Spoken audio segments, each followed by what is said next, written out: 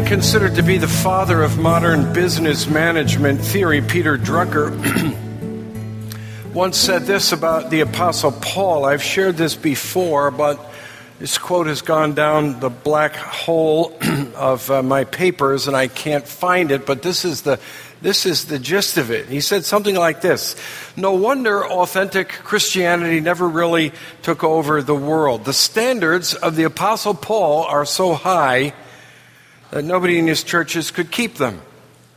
And yet, it's clear that Paul actually expected them to try. Paul's standards were high because the Holy Spirit of God was equipping him in his church planting work and was inspiring him in his letters to the churches." We come to 1 Corinthians 5 today, and Drucker's observation is a good one to highlight just a week after the terrible slaughter and the terrorist attack in Orlando, because this is a text about how Christians are to relate to people in the world around them, people who are not yet reconciled to God through Jesus Christ and have no allegiance to the ethics of the kingdom. The apostolic standards for how we are to relate to those around us, and also in this text, how we are to relate to those in the church, they're very high. This is a hugely important passage that underscores two things: both how strange authentic Christianity seems to modern people, and how normal it actually is, given what human beings are. We'll explore that. We can only start today because the issues touching this fairly dramatic scandal going on in the Corinthian church are so similar to our own time, and it's important for us to unpack all of it and to do that well. What I hope to accomplish is two things, maybe among other things, but the first one is to help you see just how much and the nature of what it is that we are up against in the face and scrutiny of the secular culture around us, if we really do try to act on what we are. That is part of the, quote, one holy Catholic and apostolic church. That is a church that follows apostolic teaching. This is timely because the church in Corinth is dealing with the issue of sexual boundaries in the life of the church. And many of you know that since the massacre in Orlando, historic Christianity has been attacked in certain quarters of our own society for the way it has drawn sexual boundaries in the life of the church, where we believe God himself draws them. And of course, historic Christianity has also drawn those boundary lines in the laws of many societies as well. Because, friends, unless we have a clear idea of what it is that we are up against as Christians, we will not know how to bear a fruitful witness to Christ as the ethics of his kingdom become more and more strange and retro and demeaning, it is argued, of human freedom. But the second thing I'm aiming at is, and it sounds paradoxical, and perhaps it is, and that is to help you see that when we do try to live faithful to the disciplinary part of the apostles' teaching, and we do that because their teaching is Christ's teaching, we are just doing what everybody around us is already doing in one form or another, even though so many people around us don't stop and think about it very much. They are doing things consistent with apostolic principles, even if they renounce Christ, because they're human beings made in the image of God. And that means that they know at least something of God's truth in the world. In this case, something of the importance of authority and discipline. Now, just a quick illustration. We'll come back to this next week. In our passage here, we're going to see that the Apostle Paul instructed the Christians in Corinth to kick out of their church one of their members who was shacking up with his stepmother. Now that's pretty dramatic stuff. But the International Association of Athletics Federations just the other day did essentially the same thing. When on doping charges, it banned the Russian track and field team from competing in the Rio Olympics in August. As an act of discipline. Turn, if you will, to the insert. You'll find it in the bulletin. And before we look at chapter 5, I want us to take a quick look at what Paul said to the Corinthians just previous to his words here in chapter 5. In the closing verses of chapter 4, two things are important, and I want to highlight them. If you have a Bible, you can see the end of chapter 4. But the first thing is that Paul stresses this, that the kingdom of God and the power at work in it is central. The kingdom of God and the power at work in it is central. All that Paul teaches, he puts into this framework. That believers in Jesus are citizens of a commonwealth, a kingdom, the kingdom of God. And then secondly, that pastors, elders, preachers are fathers to God's people. Paul sees pastors, preachers, elders as fathers of their people, expressing all the tenderness and sharpness that belongs to the office of fathers. That's timely, too, today for it being Father's Day.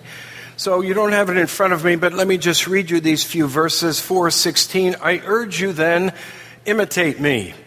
That is why I sent you Timothy, my beloved and faithful child in the Lord, to remind you of my ways in Christ, as I teach them everywhere in every church. Some, and the sense is some of you, are arrogant, as though I were not coming to you. But I will come to you soon, if the Lord wills, and I will find out not the talk of these arrogant people, but their power. For the kingdom of God does not consist in talk, but in power. What do you wish? Shall I come to you with a rod or with love in a spirit of gentleness? The central question is always, what does it look like to live in the kingdom of God and experience its power? Paul frames everything in terms of that question. Verse 20 of chapter 4 that you just heard, for the kingdom of God does not consist in talk, but in power. The good news in the gospel is not just that we can have a relationship with God through Jesus Christ that is personal and vital, that we can have that, all of it, just by trusting Him in His redeeming work and accepting His offer of the free gift of His righteousness becoming ours. We have been reflecting on that already this morning. That is central, that relationship. And because it's central, it means that everything else radiates outward from it. But the good news, the gospel, is about more. It is the good news about a kingdom, a commonwealth, a great, and we might say grand community that is replacing all the little various kingdoms inhabited and ruled by bent people in our bent world. And so in Matthew 4, we read this, and Jesus was going about proclaiming the gospel of the kingdom. The kingdom is about a life, a whole way of living with other people. And it's always about a place for living and a rich variety of high purposes for being alive. A theologian put it well some years ago when he wrote, sin is not merely the violation of a law, a rule. It is the mutilation of a life. We'll find as we get to the practical parts of 1 Corinthians now that Paul has much to say about this way of life in the kingdom of God and what it's supposed to look like on a practical level as God lets loose the kingdom's power to confront human weakness and hard-heartedness. Well, secondly, we said that in those few verses just before chapter 5, Paul teaches that pastors, preachers, elders, they're all to think and act like spiritual fathers, after the example of Paul. Paul considers himself the spiritual father of Timothy. That's what he said. But also of the Corinthians. And this is going to prove to be an important principle in his pastoral work with the congregation via his letters. He takes up the conceit, the metaphor of being to the Christians in Corinth something of a displeased father. When he said this in verse 21 of chapter 4, "What do you wish? Shall I come to you with a rod?" You could translate that spanking stick. That's what we used to call it in my house growing up. Paul is certainly not suggesting that he might bring fishing equipment with him when he comes, when he says, "Shall I come to you with a rod or with love in the spirit of gentleness?" Do you want me tender and gentle, coming to give you praise? Or do you want me severe, coming with a tongue lashing, to give you a serious warning about your behavior, which is reflecting a kind of contempt for Jesus Christ? Do you want me an offended father when I come, or a grateful father? Think about it, he says. It's your choice. Of course, Paul is not going to spank them, but if he has to come with a rod, then he will wrestle with them, metaphorically, as all good fathers do when their kids are defiant and need correction. So that's all the backdrop of our passage here, which begins at verse 1 of chapter 5. It is actually reported that there is sexual immorality among you, and of a kind that is not tolerated even among pagans. For a man has his father's wife, and you are arrogant. Ought you not rather to mourn? Let him who has done this be removed from among you. For though absent in body, I am present in spirit. And as if present, I have already pronounced judgment on the one who did such a thing. When you are assembled in the name of the Lord Jesus, and my spirit is present, with the power of our Lord Jesus, you are to deliver this man to Satan for the destruction of the flesh, so that his spirit may be saved in the day of the Lord. Your boasting is not good. Do you not know that a little leaven leavens the whole lump? Cleanse out the old leaven, that you may be a new lump, as you really are unleavened. For Christ, our Passover lamb, has been sacrificed. Let us therefore celebrate the festival not with the old leaven, the leaven of malice and evil, but with the unleavened bread of sincerity and truth. I wrote to you in my letter, and of course that's the real, quote, 1 Corinthians, a letter that we no longer have, one that came before this. I wrote to you not to associate with sexually immoral people, not at all meaning the sexually immoral of this world, or the greedy and swindlers or idolaters, since then you would need to go out of the world, because they're all over. But now I am writing to you not to associate with anyone who bears the name of brother, if he is guilty of sexual immorality, or greed, or is an idolater, reviler, drunkard, or swindler, not even to eat with such a one. For what have I to do with judging outsiders? Is it not those inside the church whom you are to judge? God judges those outside. Purge the evil person from among you. This man has, quote unquote, his father's wife. Almost certainly, his stepmother, Paul means. The father is out of the picture somehow. It's not clear whether this man is just living with his stepmother, whether he is married to her. The woman, it appears, was not part of the congregation, since Paul says nothing about her. Paul had left Corinth some 3 years before he writes chapter 5, and so all of this has happened since he had been there. Paul hears about it, and he learns, too, that the congregation seems not only to tolerate the situation, but even to celebrate it. And so we read in verse 2, and you are arrogant. The implication is about this. Ought you not rather to mourn? Paul is scandalized.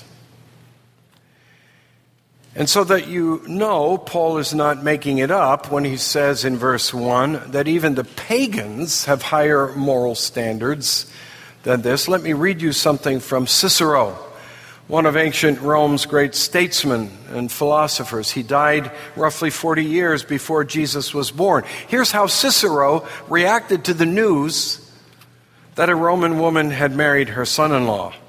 He said, "Oh, to think of this woman's sin, unbelievable, unheard of in all experience, except for this single instance." Now, at least if the woman was significantly older than her son-in-law, the greater shame might indeed have been hers, certainly in the eyes of others. Of course, many modern people react in the same way. In the late 1980s, a well-known American celebrity was living with a woman, and then he took up with her daughter. She was 35 years younger than him. And even normally permissive people were indignant. But I want us to look first at the heart of the passage. And the heart of the passage is not the judicial discipline of this man who professes faith in Jesus Christ, but then makes up his own sexual boundaries to live by as he goes. The heart of the passage is verses 6 through 8, and what it teaches us about our identity as Christians. Who are you this morning? What I am to do, or what you are to do or not do, is a function of who you think you are. If your trust is in Christ, then regardless of your weaknesses or your besetting sins or your faults, you are holy. God has constituted you holy because you are forgiven. Christ's death has rescued you from the power of sin and death. Well, the question is whether you believe that. Some of us, as we ponder our faults and our shortcomings, can get so overwhelmed by them that it drives us at times to look for employment somewhere as a speed bump or something even less honorable. But this is who God says we are, that we are holy. The second part of your identity, if you are holy by God's decree, because you have put your trust in Christ, then you are called to live holy. To be on Monday morning in your relationships, in your marriage, in your relationship with classmates, with co-workers, you are to be in those relationships what you already are in the mind of God. And that is holy. In other words, be what God has already made you. Look at verse 6. Your boasting is not good. Do you not know that a little leaven leavens the whole lump? Cleanse out the old leaven, that you may be a new lump, as you really are unleavened. That's Paul's allusion to what he says at the beginning of this letter when he calls them those who are holy, those who are sanctified. For Christ, our Passover lamb, has been sacrificed. Let us therefore celebrate the festival, not with the old leaven, the leaven of malice and evil, but with the unleavened bread of sincerity and truth. What is Paul doing here? It's interesting. Most of these Corinthians are Gentiles. But Paul has taught them, and he expects them to know the Jewish background in this situation. He's talking about the Feast of Passover. And part of the Feast of Passover was the Feast of Unleavened Bread. Now, if you have the NIV, I think the NIV uses the word yeast here, but it's not yeast, it's leaven. What leaven is bread that is left to ferment for a while, and then it is added to another batch of bread, and that fermentation then spreads through the whole of it. That's where we get sourdough bread. And this is what the Jews did. They took a little bit of leaven, and they kept it, and then they added it to the new bread, and they did that through the year. Now, once a year, you had to get rid of all the leaven in your house, and you would start over, so to speak, and create a new batch. Well, Paul here is likening the leaven to sin. And he says, you really are unleavened. That is, God has made you holy through Jesus Christ, but you're not acting that way. And of course, getting rid of the leaven here means that this man should be excluded from the fellowship. Well, then Paul changes the imagery here, and he goes to the other part of the Passover meal, and that is the Passover lamb. The lambs that were killed in the original Passover, and their blood was painted on the doorpost. And when the angel of death saw that, it passed over that house, and those people were spared. Here the Apostle Paul is talking about the ground of our holiness. It's the sacrificial death of the Lord Jesus. And so what he is saying is, because you have owned your guilt, you have run to the cross for cover, and have trusted that Jesus' blood covers you, just as the blood of that lamb protected the people, God constitutes you holy. And he calls you to live that out and be holy, because that's what you already are.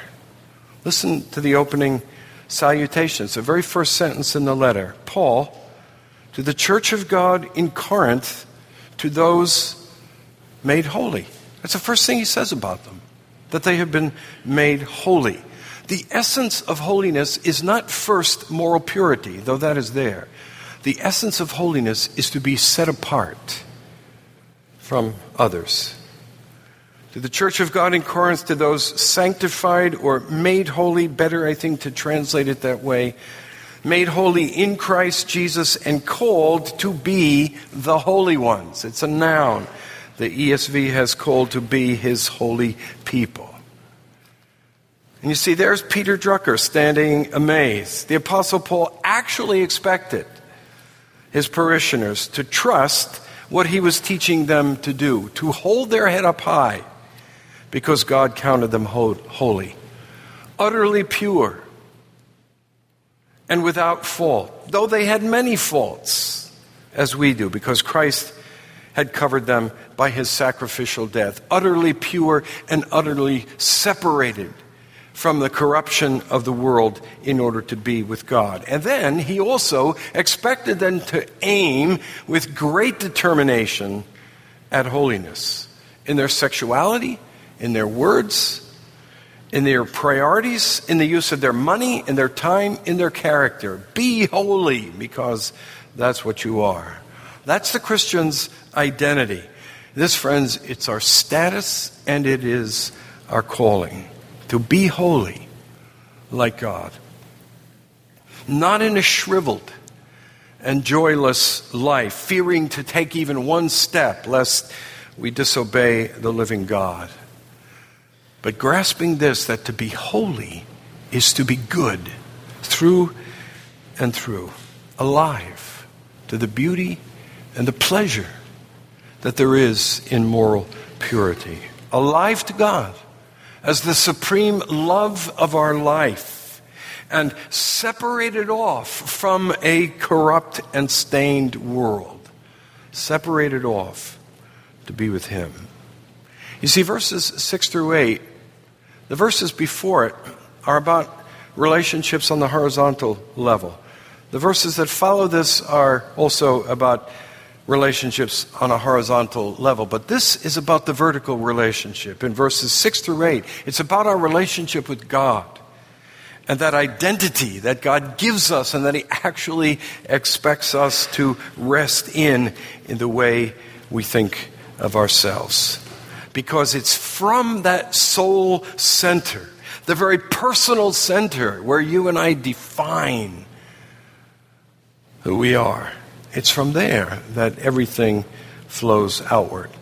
And here in chapter 5, it flows backward and forward from the center of the chapter. It flows backward to the opening verses 1 through 5, where the theme is how I am to relate as a believer to the life of the church, since Christ constituted it holy and calls it to live holy. And that takes a very practical shape in this situation. That on the question of what to do with this church member who is living in incest, okay, it's not biological if this is his stepmother, but it is familial. What's the practical shape that it takes? Well, excommunication. Excising this man from the community in a formal ceremonial act as a way, actually, to bring this man back to his senses and back to saving faith. Now, next week we'll look at the details of the excommunication, but the power of the identity shaper that holiness is, it also flows forward from verses 6 through 8 to verses 9 through 13, where now there's a different theme at work. How I am to relate to the life of the world around me, since so many of its people are still unholy. That is, they are still in their guilt before God. They have not bowed before Christ, and in fact, so often they continue to thumb their nose at the values and ethics of the kingdom of God. And that puts them on the side of unholiness, on the side of corruption and stain. And at the final judgment, it will put them on the side of shame. That takes a practical shape too.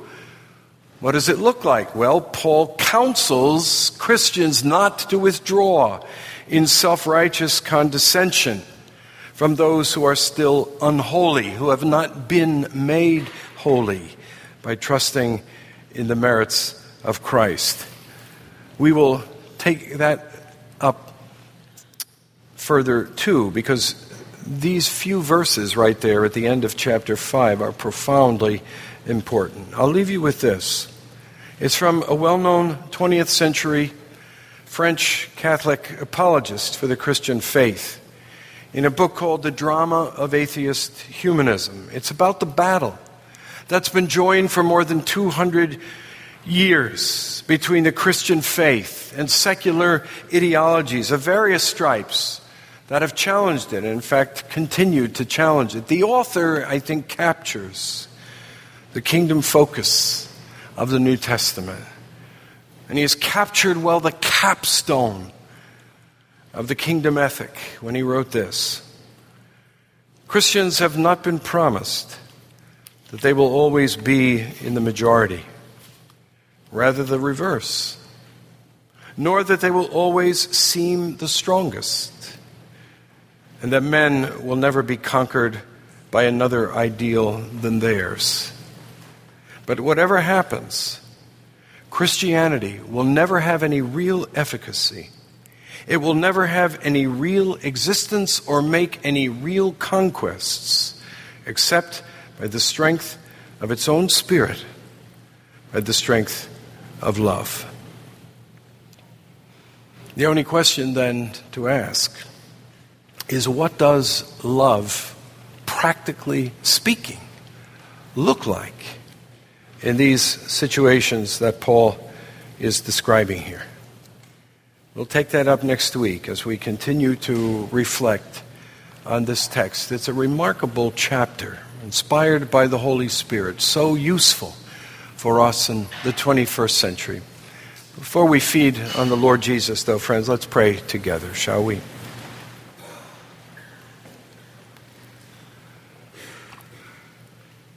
O Lord in heaven, we bow before you.